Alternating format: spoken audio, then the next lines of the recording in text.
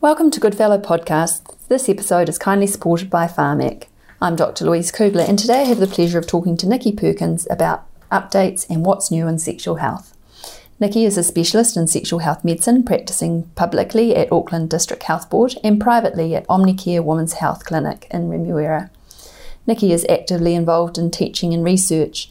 She is interested in chronic genital and sexual pain, vulvovaginal disease, and genital dermatology. Nicky practices from a whole body perspective and has completed postgraduate training in mind-body medicine. Welcome, Nicky. Thanks. So today we're updating our listeners on sexual health medicine. Can you tell us what's happening here, Nicky, and what are the current trends? Things are interesting in New Zealand at the moment from the perspective of sexual health medicine. In particular, I would start off with comments about syphilis. I know that you have some detailed podcasts, which I think would be really useful for your listeners. But briefly, we do have a syphilis outbreak in New Zealand, which has been going on for several years now. The data is incomplete because our reporting systems are not currently fantastic, but they have been updated and we look forward to getting some better data as we go forward. But up till now, there's been certainly enhanced surveillance going on from sexual health services around the country and family planning regarding infectious syphilis. Since 2017, there have been about 325 cases of infectious syphilis reported through the sexual health services and family planning. That may not sound like a large number of cases, but when I was training as a sexual health physician 20 years ago, I didn't see a single case in 5 years of training. So, although the numbers technically are relatively small, the increase has been absolutely massive. It's gone from an infection which was always imported from another country to an infection which now is spreading within New Zealand and being passed from one New Zealander to another. This outbreak has been primarily driven by men who have sex with men who are acquiring their infection in New Zealand. However, in recent years, there's been quite a large increase in the heterosexual cases, and we are now seeing quite a number of heterosexual men and women with syphilis of all ages. In particular, this is relevant from the perspective of antenatal testing and pregnant women. Unfortunately, we are seeing congenital cases appearing now, and in the last 2 years, there have been about 8 cases and 4 stillbirths from syphilis, which in a first world country is completely unacceptable. So we really need to get on top of this outbreak as soon as we can. And, there are processes in place to try and help us with that, but effectively it means testing, and case finding, because people often don't present with symptoms. They're going to have their condition detected on a blood test. And we're struggling at the moment with being able to get out there and test the people who are specifically at risk. In terms of gonorrhea, there is an increase in gonorrhea. This is driven mainly by diagnoses in males in large urban areas, and the increased rates are across all ethnic groups for males. In females, the increased rates are most notable for Maori, Pacific peoples, and Middle Eastern, Latin American, and African ethnic groups. For males, there are recent increases in the 20 to 39 age group, and for females in the 20 to 35 age group. And there's an increase in the number of positive tests where the site of infection is anorectal or throat, especially for males. So a lot of this increase is actually, again, in the men who have sex with men population. And this is mainly in the urban centres. In rural centres, for example, in the Gisborne area, this is actually a heterosexual issue. In terms of HIV, there has been an overall increase in numbers of new infections over the last few years, which peaked in 2016 and dropped again in 2017 to 197 new infections. The 2018 data is not out yet. HIV is still largely in the MSM population rather than heterosexual transmission, and the majority of these people are acquiring their infection in New Zealand. We anticipate this to be impacted in a positive way quite seriously by the introduction of PrEP, which we'll talk about a little bit later, and that happened in March 2018. In terms of other STIs, Basically, genital warts, of course, are on the down, as we expected and hoped for with the introduction of the Gardasil vaccine. We now, of course, have Gardasil 9, and the issue for New Zealand, as always, I think, is coverage. I'm certainly still meeting a number of young women who were not vaccinated for various reasons, primarily because of their mothers having concerns about adverse effects of the vaccine, sometimes for religious reasons. But certainly, even though our coverage is not excellent, we are seeing a dramatic reduction in the presentation of young women with genital warts to sexual health services. In terms of chlamydia and genital herpes, these remain relatively stable.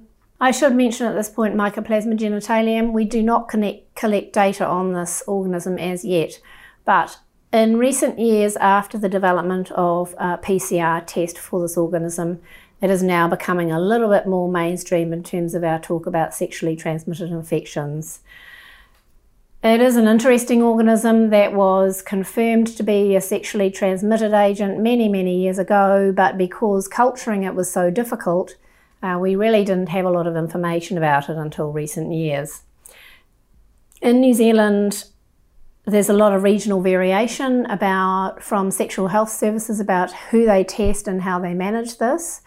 In the Auckland region, we test men who are having recurrent NSU for this organism because it's strongly implicated in men who fail their initial treatment for NSU. So we test them, we test contacts of patients who are known to have Mycoplasma genitalium, and we also test women who are failing pelvic inflammatory disease treatment. We don't do routine screening as yet, and the reason for this is it's not clear how important asymptomatic infection is, and the other reason is that treating Mycoplasma genitalium is very difficult. It is resistant to multiple antibiotics, and I would suggest that if you're interested in Mycoplasma genitalium or you have a patient who you think needs testing, it would be a good idea to ring and speak to your local sexual health physician to get some advice before going ahead with that. So Nicky, when do we offer a sexual health check, and what does a sexual health check look like nowadays? So a sexual health check nowadays is very much easier than it used to be. There are lots of situations in which it's important to offer sexually transmitted infection screening. Certainly in young people under the age of 30, we offer screening whether they're symptomatic or not if they're sexually active, and that's because this is the age group which is likely to has the most likelihood of having a sexually transmitted infection. So in your young patients, I would suggest routine offer of testing. It's very easy to do testing. If the person's asymptomatic, they can take their own test. If they're symptomatic, clearly you have to do an examination. We obviously always offer testing to people who have sexual contacts of somebody with an STI, people who've had a recent change of sexual partner or who are having multiple sexual partners, people who are sexually active with different partners who are having contraceptive or a smear test. We definitely suggest sexually transmitted infection testing in the antenatal setting.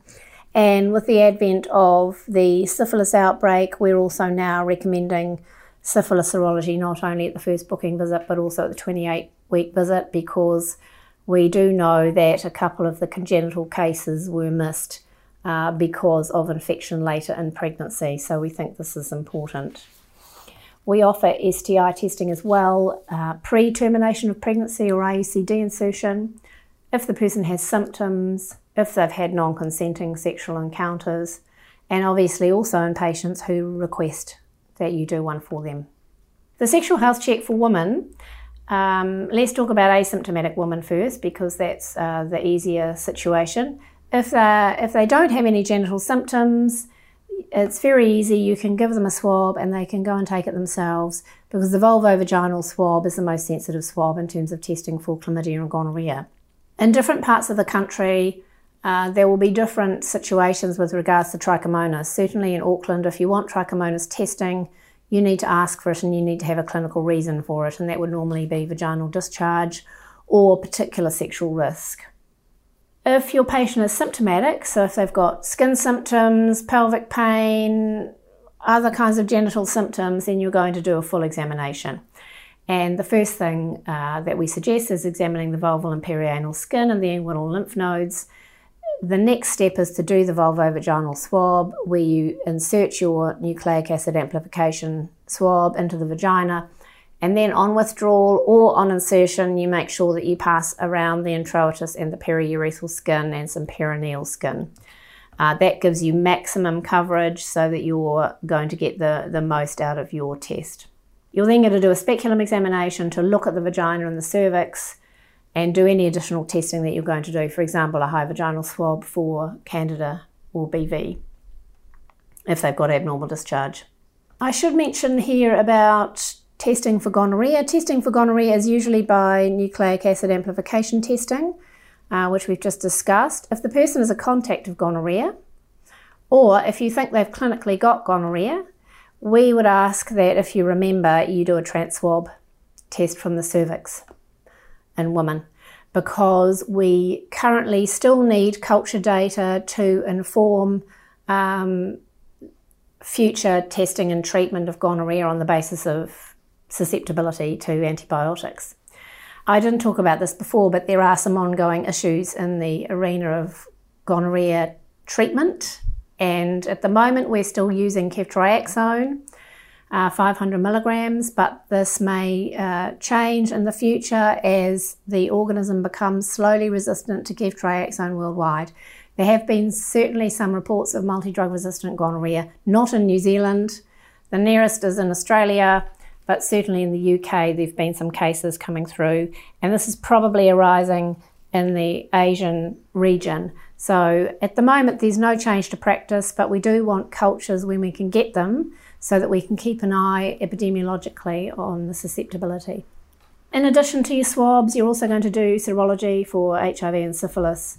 We only test for hepatitis C if the person has risk factors, so if they're an injecting drug user, or if they've got a partner who's hep C positive, who's not been treated.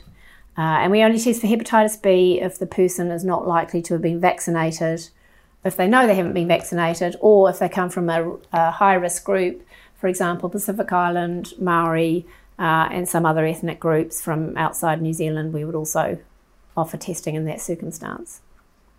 In terms of STI testing for men, again, asymptomatic or opportunistic testing is very easy. If the person has no symptoms and there's no particular risk, then you're going to send them off to the loo to do a first void urine, which is the first 15 to 30 mils of urine, and that will be tested for chlamydia and gonorrhea. If they're a man who has sex with men, you're going to need to do additional testing. So if your patient is a man who has sex with men, I think it's important to offer testing from all sites, regardless of what sexual history you've taken or not. You may not have the time, or you may feel uncomfortable about asking them about all their sexual practices. That's okay, but they should all have a pharyngeal swab, an anal swab, and a first void urine. And they will all be tested for chlamydia and gonorrhea. In terms of serology, again, HIV and syphilis, hep C only if risk factors, hep B only if they're likely to have not been vaccinated. In terms of symptomatic men, obviously if they've got symptoms, you're going to do a full genital examination. And if they've got purulent urethral discharge and you think they've got gonorrhea, you're going to take a trans swab culture as well as your first void urine. And in men who have sex with men, if they've got anorectal symptoms, you will need to have a look. If it seems like they've got proctitis, so that's anal discharge, bleeding, pain with defecation, you may do that yourself, or you may feel uncomfortable about that and wish to refer to the sexual health service for that, which is fine. Nicky, you've mentioned HIV and syphilis. What are the latest recommendations from sexual health physicians? Well, sexual health physicians love testing for HIV and syphilis, obviously, and we recommend that everybody who's having a sexual health check has serology for HIV and syphilis, even if they appear to be very low risk. And the reason for this is that relying on risk-based screening means that you miss infections for both syphilis and HIV. And I've certainly seen, patients who've not been tested who've eventually decided that they need testing themselves and arranged it, and they've actually had, for example, syphilis. So certainly from the perspective of HIV, the Ministry of Health's approach is to normalise testing, and that's what we recommend. It doesn't require, in the old days, there was all this stuff about pre-test and post-test counselling, etc., which all seemed a little bit too difficult. But nowadays, we basically don't worry about that. We say this is what we do for a routine sexual health screen. Would you like to do it? These are the tests. The patient has to know obviously what they're being tested for and how they're going to get their results, and then you just do it. And the only time I do more lengthy pre-test counselling is if I've discussed the person's sexual history with them and there's a significant risk there that they might have HIV infection. Then I'm going to talk to them about the test, about how they might cope with the result, about how we're going to give it, etc. But for the majority of people, you really that's not super important as long as you tell them what you're doing. Talking HIV now, pre-exposure prophylaxis is available in New Zealand. Who should we be offering this? Okay, so PrEP is, at the moment in New Zealand, PrEP is Truvada, but this will be going generic. And the medications in Truvada are tenofovir 300 milligrams and emtricitabine 200 milligrams. These drugs are drugs that we use to treat HIV infection, but they are used extensively overseas, and there's been a massive amount of study data indicating that they work very, very well as a preventative medication against infection with HIV. So that's effectively what PrEP is. It works best for those at the highest risk. Okay, so the people it works best for are men who have sex with men who are having regular unprotected anal sex where they are the recipient. Okay, because technically that is the highest risk sexual behaviour. So if you look on the Pharmac website, you will see criteria for funded PrEP, and I'm not going to read it out here, but effectively the person has to be male or transgender, they have to be having sex with men, they have to be having condomless anal sex, and the other risks are rectal chlamydia or gonorrhea, obviously, as a diagnosis, infectious syphilis, and meth use. Or if they've got a partner who's HIV positive who's not on treatment, which is actually really, really uncommon now, but obviously in that situation they would be at risk of infection. So currently the situation is that the first prescription and endorsement for PrEP has to come from a specialist. And the specialists who are providing endorsement in New Zealand are largely sexual health physicians. So, for example, in the Auckland region, if you're a GP and you've got a patient who wants PrEP and you want to give it, then you send us an e-referral with all the relevant information, including all the baseline testing, and then we will email you, send you a message back to say this all looks fine, you can go ahead. Or if you don't want to do it yourself, you can refer them in to our service and we'll do it. We do take PrEP pretty seriously in terms of a drug, because obviously it is an HIV drug that we use to treat people who are infected. It does have potential side effects, particularly the issue about renal function with tenofovir. So we certainly, the baseline investigations, obviously the patient has to be HIV negative, and the Pharmac criteria state they have to have had a negative test within 2 weeks of you starting their PrEP, because we obviously don't want people who are infected starting to take 2 drugs for their HIV infection instead of 3 drugs, because that's not going to work well. So we do baseline serology, we do baseline STI testing, we do baseline renal function, hepatitis screening, liver tests. Provided all that's good, we go ahead and we provide them with Truvada. After the first prescription and endorsement, they need a new number. It was supposed to be every 3 months, but I noticed that after I've prescribed one course for patients, it's coming back with a 6-month chem number from Pharmac. So obviously they've got sick of people asking for a new number every 3 months. So basically once the specialist has helped you with the first one, you as a GP can then go on and get another number after that. And the patients can basically continue it as long as they feel that it's necessary.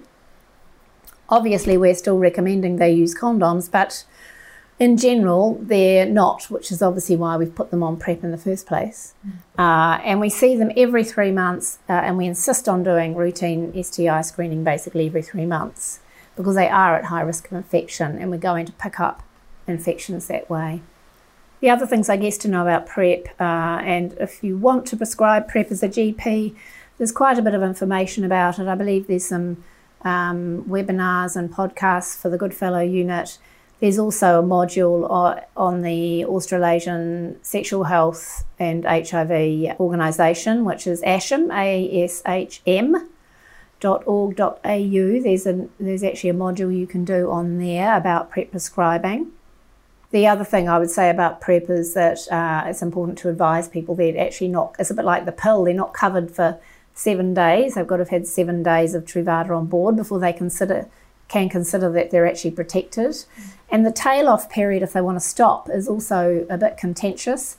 But at this point in time, we recommend that if they decide they want to stop, they continue for 28 days after their last risk event to ensure that they don't have incubating HIV, which escapes.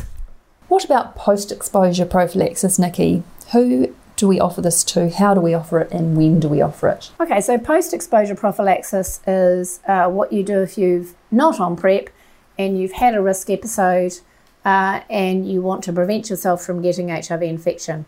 Hopefully we'll need to do this less often now that PrEP is out there and funded, because it does involve a bit of time pressure. If the person's had an exposure, they need to actually start the drugs within 72 hours of the exposure, otherwise it doesn't work and it's pointless to do it. You can't prescribe it as a general practitioner. If somebody presents to you, you're going to have to refer them. And it all depends on timing where they can go. So, for example, if it's in hours, we will usually be able to see them urgently. If it's out of hours, they're going to have to go to the emergency department, basically. And in the emergency department, they have little supplies of PEP to get people started, and then they can have a prescription which they then fill. Again, it's an issue with funding. At the moment, PEP is only funded if the person's had unprotected receptive anal sex with somebody who has HIV, or they've had unconsenting sex and the clinician considers that PEP's appropriate, or they've shared injecting equipment with a known HIV positive person. So that's quite limited. And if they don't fit those criteria, they can still have PEP, but it's not funded and they have to pay for it. And what sort of price are we talking? Well, we don't use the same drugs. We're going to use different drugs if they're paying for it themselves. They're going to probably use Combivir, which is an old-fashioned HIV drug that's still around, and it's in its generic form.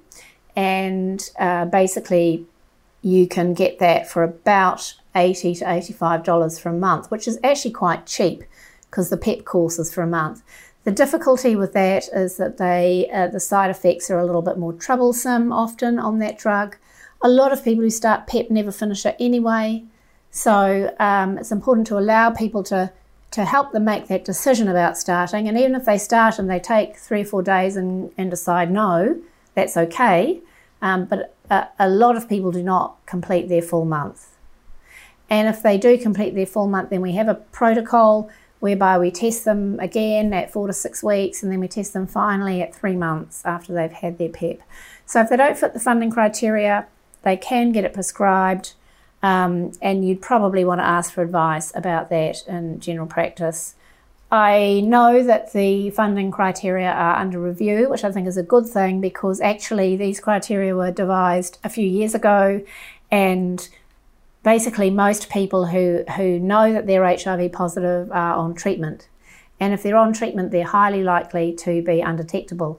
And if they're undetectable, they're not infectious, which is the whole new U=U campaign, which has been going on for some time now, basically there's a lot of international data, a vast amount, to indicate that people who are consistently virally undetectable on their blood tests, you do not get sexual transmission of HIV. So effectively having unprotected sex with an HIV positive person is not necessarily a risk. And in New Zealand, we're lucky in that most people who know their status are on treatment.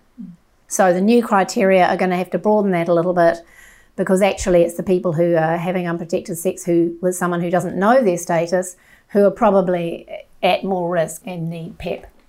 And as I said, hopefully we're going to need PEP less and less now that we have PrEP available. Now, Nicky, there's a new notification system for sexually transmitted infections in New Zealand. Can you tell us about this? I can tell you something about this. It's not actually 100% fully up and running yet. But yes, there is a new notification system, and the idea is to give us more robust data about sexually transmitted infections. For example, where there will be data collected on syphilis serology, positive syphilis serology. At the moment, I can tell you the status is that infectious syphilis cases are currently only being notified by sexual health clinics or family planning clinics. With respect to gonorrhea, if you get a positive result for gonorrhea, you should get a notification on the lab form that this is a notifiable disease. At the moment, as the person who's done the test, you have to go to the ESR site and fill out a form, and they send you a link, and then you have to fill out another form to notify the case. So at the moment it's a little bit clunky, but we hope that this is going to get smoother with time. In terms of HIV, the AIDS epidemiology group liaises with ESR about this, and clinicians who have a new patient will be sent a link that they can click on, which takes them through to a reporting form for ESR. In terms of the other infections, nothing is really changing at this stage. And to conclude our podcast today, Nicky, what would your take-home messages be for our listeners? Okay, so basically, sexually transmitted infections are common, and it's important to routinely offer testing to people who are under the age of 30 and others based on their risk assessment. Do not skip on the serology. We know there's a syphilis outbreak, we need to be case finding, and with HIV, of course, it's important to normalise testing because we can't rely on risk-based testing. Consent is verbal, so don't get worried about pre- and post-test counselling. Don't let that discourage you from doing the testing, but the patients do need to know what they've been tested for and how they're going to get their results. Be aware of PrEP, do a little bit of reading or maybe do the module, look at the webinar, listen to the podcast so that you're aware of what to do, because undoubtedly somebody's going to come and ask you for it. And the last thing, I guess, is to be aware of this new notification system and that it's going to involve a bit of form filling. Thank you, Nicky. It's been a pleasure talking to you today. If you're a New Zealand GP and would like to claim CPD points for listening to this podcast, please fill in the Reflection of Learning form found at goodfellowunit.org. There will also be a list of the resources mentioned on this podcast on our website. Thank you for listening.